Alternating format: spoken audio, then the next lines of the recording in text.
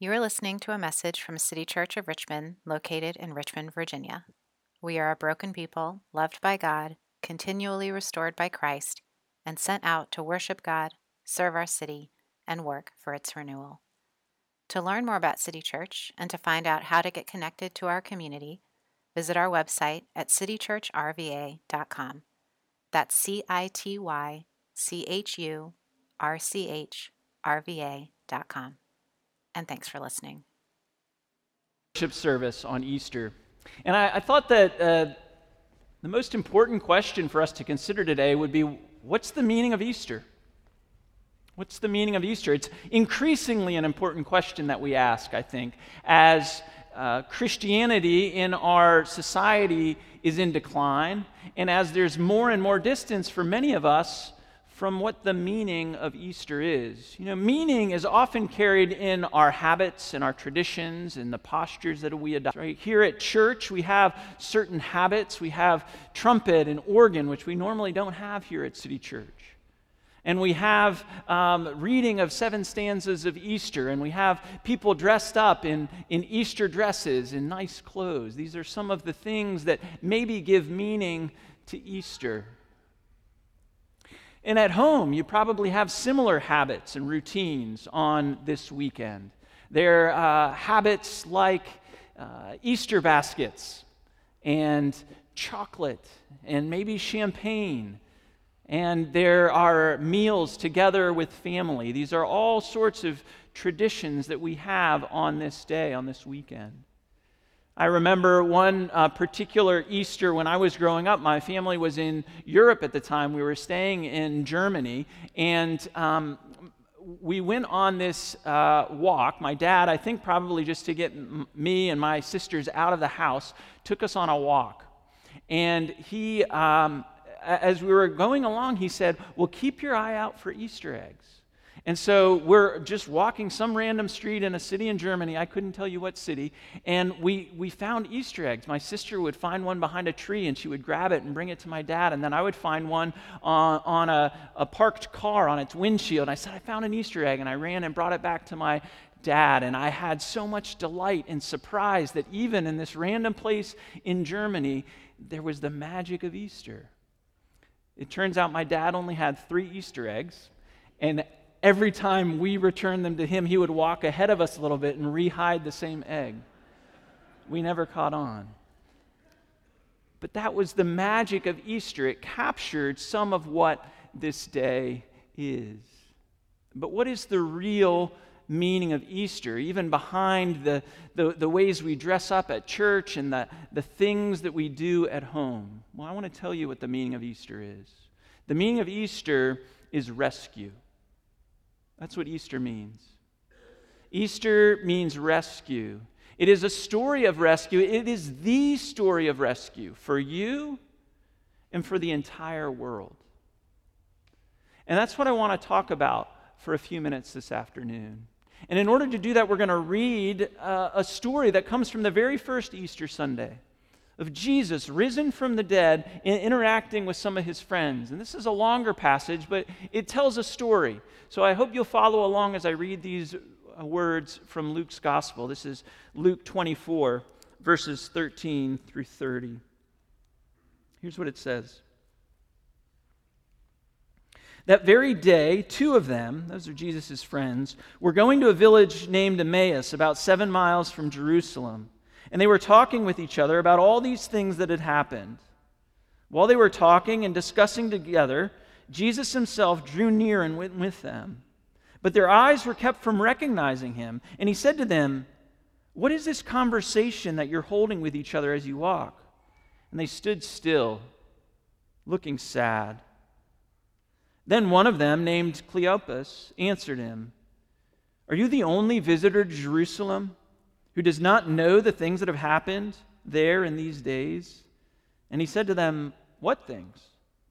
And they said to him, "Concerning Jesus of Nazareth, a man who was a prophet, mighty in deed and word before God and all the people, and how our chief priests and rulers delivered him up to be condemned to death and crucified him. But we had hoped that he was the one to redeem Israel." Yes, and besides all this, it is now the third day since these things happened. Moreover, some women of our company amazed us. They were at the tomb early in the morning, and when they didn't find his body, they came back saying that they had even seen a vision of angels who said that he was alive. Some of those who were with us went to the tomb and found it just as the woman had said, but him they did not see. And he said to them, O foolish ones, and slow of heart to believe all the prophets have spoken. Was it not necessary that Christ should suffer these things and enter into his glory? And beginning with Moses and all the prophets, he interpreted to them in all the scriptures the things concerning himself. So they drew near to the village to which they were going. He acted as if he were going farther, but they urged him strongly, saying, Stay with us, for it's toward evening, and the day is now far spent. So he went in to stay with them. When he was at table with them, he took the bread and blessed it and broke it and gave it to them. And their eyes were opened, and they recognized him, and he vanished from their sight. They said to each other, Did not our hearts burn within us while he talked to us on the road, while he opened to us the scriptures? And they rose that same hour and returned to Jerusalem. And they found the 11 and those who were with them gathered together, saying, The Lord has risen indeed and has appeared to Simon. Then they told what had happened on the road and how he was known to them in the breaking of the bread. This is the word of the Lord. Thanks be to God. Please pray with me.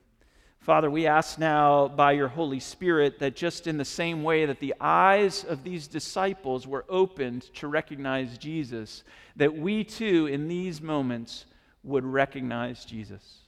Help us through your word to see Jesus crucified and resurrected as the story of rescue that we've long been hoping for.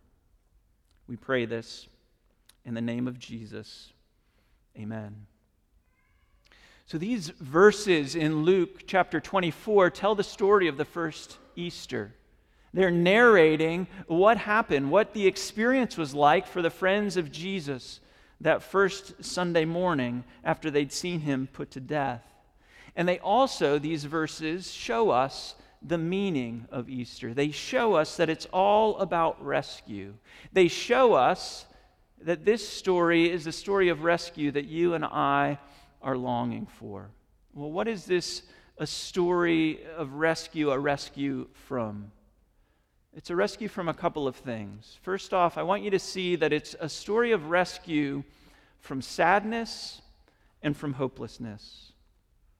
That's the first thing that Jesus rescues these two disciples on the road to Emmaus from. It's kind of a weird scene, isn't it, as it unfolds? I went for a walk with my wife earlier today in the Fan, and I was thinking a little bit about this passage, how weird it would have been if as Sarah and I were walking down a sidewalk in the Fan, someone had come up to us and said, Hey, what are you guys talking about? And that's kind of what Jesus does, right? He sees these two strangers walking along, and he says, mind if I butt into your conversation? Tell me, catch me up on the news of the town. And they begin to do this a little bit. They tell Jesus of all the events that had happened in Jerusalem. They're astonished that he doesn't know, right? Because at this point, they're blind to who he really is. They don't recognize him.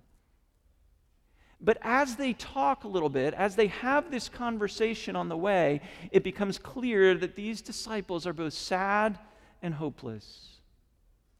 We're told in verse 17, as Jesus first interacts with them, and ask them a question, it says, and they stood still looking sad. Right? They go on to give a summary of the last 48 hours and explain some of their sadness. That their friend, their teacher, the one that they had pinned great hopes on, he was dead and buried, and now no one could find him. They're sad. And then verse 21 explains this a little bit more, and it moves from just sadness over these events to a more settled hopelessness. In verse 21 it says, but we had hoped that he was the one to redeem Israel. And that word there, redeem, it really means rescue. We had hoped that this was going to be the rescuer. This was going to be the Savior. This was going to be the one who'd change our whole outlook. And not just for us, but for the whole people. The disciples on the road to Emmaus are sad and hopeless. And I think that if you and I are honest, if we could take the time to be honest, maybe right now, we're sad and hopeless too. That's where we find ourselves, even behind the Easter dresses and the smiles out in front of the cross. Right? Many of us are sad and hopeless, and we're looking for rescue. We're sad, many of us, because of the steady stream in our lives of disappointment, of disease, even of death. Sadness settles into our bones. And worse even than that sadness is hopelessness, right? It's a level up, right? Sadness is something that comes from the circumstances of life that don't always go our way. And then hopelessness turns up the volume a little bit. And it says, you know what? I'm sad and I don't see any way this will ever get better. Hopelessness settles down more deeply, doesn't it? And it doesn't see any way out. Where are the places in your life today that you feel sad and hopeless? Do you ever catch yourself? Do you ever find yourself saying, yeah, I used to hope? Because that's the problem that the disciples discover, is that they no longer hope. I had hoped. We had hoped. But now hope just seems like a dream. What is so sad in your life that you've stopped hoping altogether? You know, part of the reality of my job is that I speak to a lot of people who are sad and often bordering on hopeless. People who I have a conversation with, a phone call, or they come into my office and they say, you know, my marriage is so broken right now that it feels hopeless. People who look back over the past few years of their parenting and they see so many flaws and so many failures, and they want to throw their hands up and they say, it seems pretty hopeless. People who have been struggling with addiction or patterns of sin that they hate, but they can't seem to break free of. And they look at me and they say, Eric, I used to have hope, but I don't have it anymore. You see, the disciples that Jesus meets on the road to Emmaus, they represent you and me in the places that we are sad and hopeless. But, did you notice by the end of the walk that these two are transformed? Their eyes are opened, their hearts are burning, and they become heralds of the good news of Easter. He has risen. They have been rescued from their sadness and their hopelessness by the risen Christ. And that leads to the deeper reality of rescue that's present in this passage and that is available for all of us today. You see, the way that it manifests, the superficial way that it shows up, is this rescue from sadness and hopelessness. But deeper down, what Jesus is offering is Jesus is offering you and me rescue from sin. You see, sin is the reality that lurks behind all human sadness and all human hopelessness. In Easter, what it means is that there is rescue for you and for the entire world from sin. Let me explain this a little bit more and where we see this in this passage, because probably when I said what I just said, right, that Easter is rescue from sin, some of you probably immediately tuned me out. Don't go there. Let's not talk about that. Let's not get too religious. Or here's the other place that probably most of you went in this direction, right? When we talk about sin, you begin to think about sin strictly individually. Right? And this is true and right insofar as it goes. You maybe have heard the phrase that Jesus died for my sin, right? It's very individual. And that's true, and it's present in this passage to some extent. It's the way that Jesus and what he did on the cross and what he did in rising from the dead is a rescue from the guilt of sin. The guilt that you and I carry around from doing things that are wrong, for feeling as though we are wrong and ashamed of that. Jesus rescues us from that. Where do we see it in the passage? I think we see it most clearly when Jesus, in verse 30, breaks bread and offers it to the disciples. Why do we see it there? Well, for these disciples, this was a clear echo of something that Jesus had done just a few days earlier. When Jesus had gathered his friends around him and he told them about the Lord's Supper. He said, every time you get together, break bread, and that's going to be a sign to you of my broken body, that I will die and be broken to atone for your sins.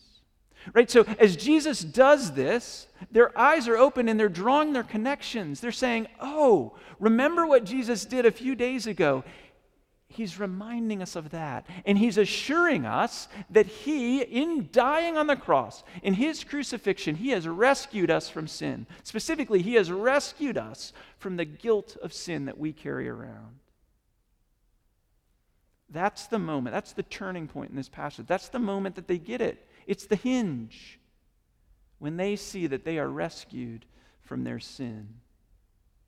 Last week, during the sermon, our children, when they left, they went upstairs and they did this thing that we call a walk through Holy Week. And it tells the story of Jesus' death on the cross and his rising again. And there are various characters that come and they act out the whole thing. And there's this one little girl, Catherine told the staff this story this week. When they got to the day where Jesus, that sad day where Jesus died on the cross, this little girl, she got emotional. She started tearing up. And she just said, I feel so sad for Jesus having to die, right? That's the right response. It's a sadness at what Jesus had to suffer, and it's also this sadness over our culpability. It was our sin that put Jesus on the cross. And at that moment, Catherine knelt down next to her and said, well, do you want to go see the celebration room? And she took her into the room where there was an empty tomb, where Jesus had risen from the dead, right? And that is precisely what Jesus is doing for these disciples here. He is showing that there is rescue. There is rescue beyond their sin. There is rescue beyond his death. There's a celebration room of an empty tomb and a walking and talking Savior on the road to Emmaus. But the rescue that Jesus offers from sin is greater still. Right? I said that Jesus saving you individually from your sin is true insofar as it goes, but it's not the full story of Easter. It's not the full meaning of Easter, because the rescue that Easter brings is a rescue from sin for the entire world, for all of us.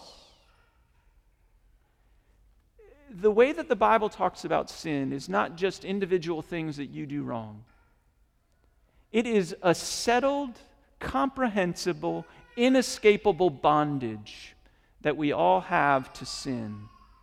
In fact, not just all of us as humans, but it's a bondage that the whole world is enslaved to. The reason I'm talking about this is because for the last 3 months here at City Church, we've been talking about the story of Exodus. That's the second book in the Bible. And in that story, it's God's people who are slaves in Egypt. They are in literal bondage. And that becomes this biblical motif. It's this biblical theme that is meant to point us to our condition. The fact that we are in bondage to sin. You see, sin isn't just the little things that you and I do wrong and feel sorry about. The sin that you and I need rescue from is a state of slavery that we are under. We are enslaved in a country of death. We are held in bondage to an empire of evil. In this way, sin is like a heavy fog that has settled over an entire city. Sin is like a weighted blanket that covers all of us, covers all of creation, we're told in Romans 8. And Jesus, on that first Easter, in his resurrection, offers rescue from that. How does he do it? How does Jesus offer rescue of that? Well, he's showing us that Because he is risen. He, in the flesh, a human like you and me, is no longer held captive to what holds all of us and all of creation in bondage. It's as though the chains have been released. It's as though that fog covering the city has been rolled back. It's as though that weighted blanket of sin has been thrown off. And Jesus is the first fruits.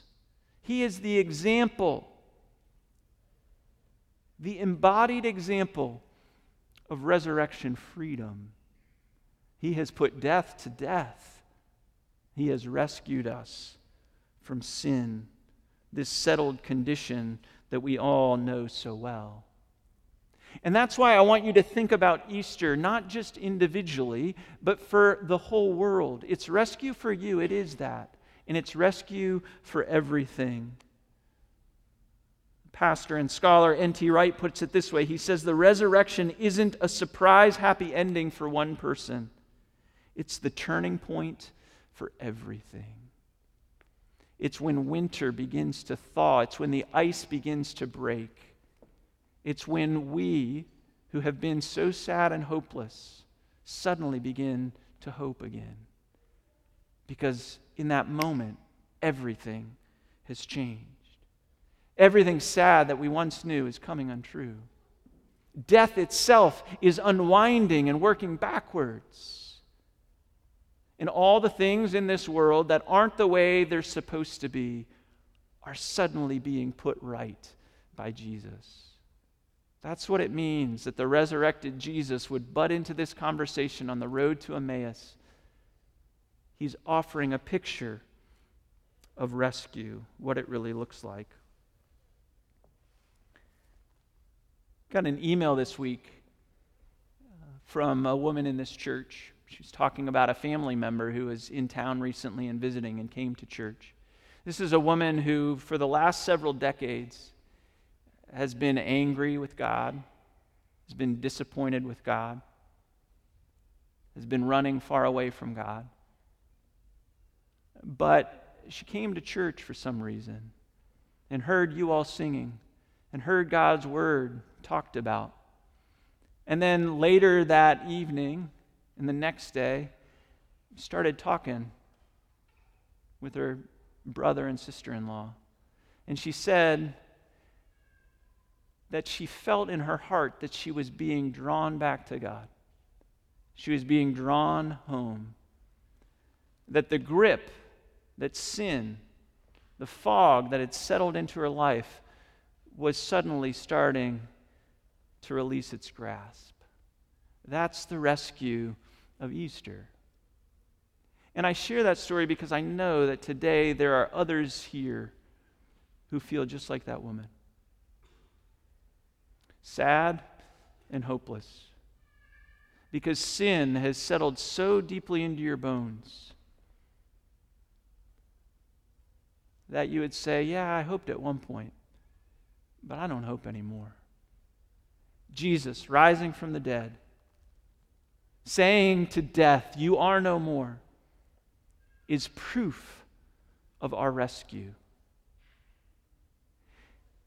And what I want to leave you with is for you to consider the transformation that these two disciples had on the road to Emmaus. What would that look like for you? What would it look like if your eyes were open to this reality? Because Easter is a rescue for you and for the whole world. And if you understand that rescue, if the grip of sin has been released in your life, the trajectory of your life will start to look different. These disciples made a complete 180. They're on the road to Emmaus. They turn around and they head back to Jerusalem. And from standing there looking sad and from being hopeless, suddenly they are energized and they run back to their friends and they say, He is risen. He is risen indeed. It's as though they had had their opportunity, coming out of their sadness, to peer into the celebration room. And then they gather all their friends and they say, I want you to come and take a look too. Friends, today, this afternoon, all these habits and traditions of Easter, They are meant in so many ways to give us a picture of the celebration room, of our rescue from sin and hopelessness, from sadness and hopelessness, and from sin. Let us then be people, now with eyes open, who live differently, who live freely. Yes, we'll still have sadness. It's inevitable in this world. But we know hope, the hope of the resurrection, the certain hope of Jesus risen from the dead, and our resurrection too, as we are united to him by faith. Let's pray. Gracious Father, we thank you for this truth that we experience again today, of Jesus Christ risen from the dead, of rolling back death in sin, so that this settled curse that has seeped down into our bones no longer owns us, and we are free. Help us to be women and men who live in the power of the resurrection this day and every day. We pray it in the name of the risen Christ. Amen.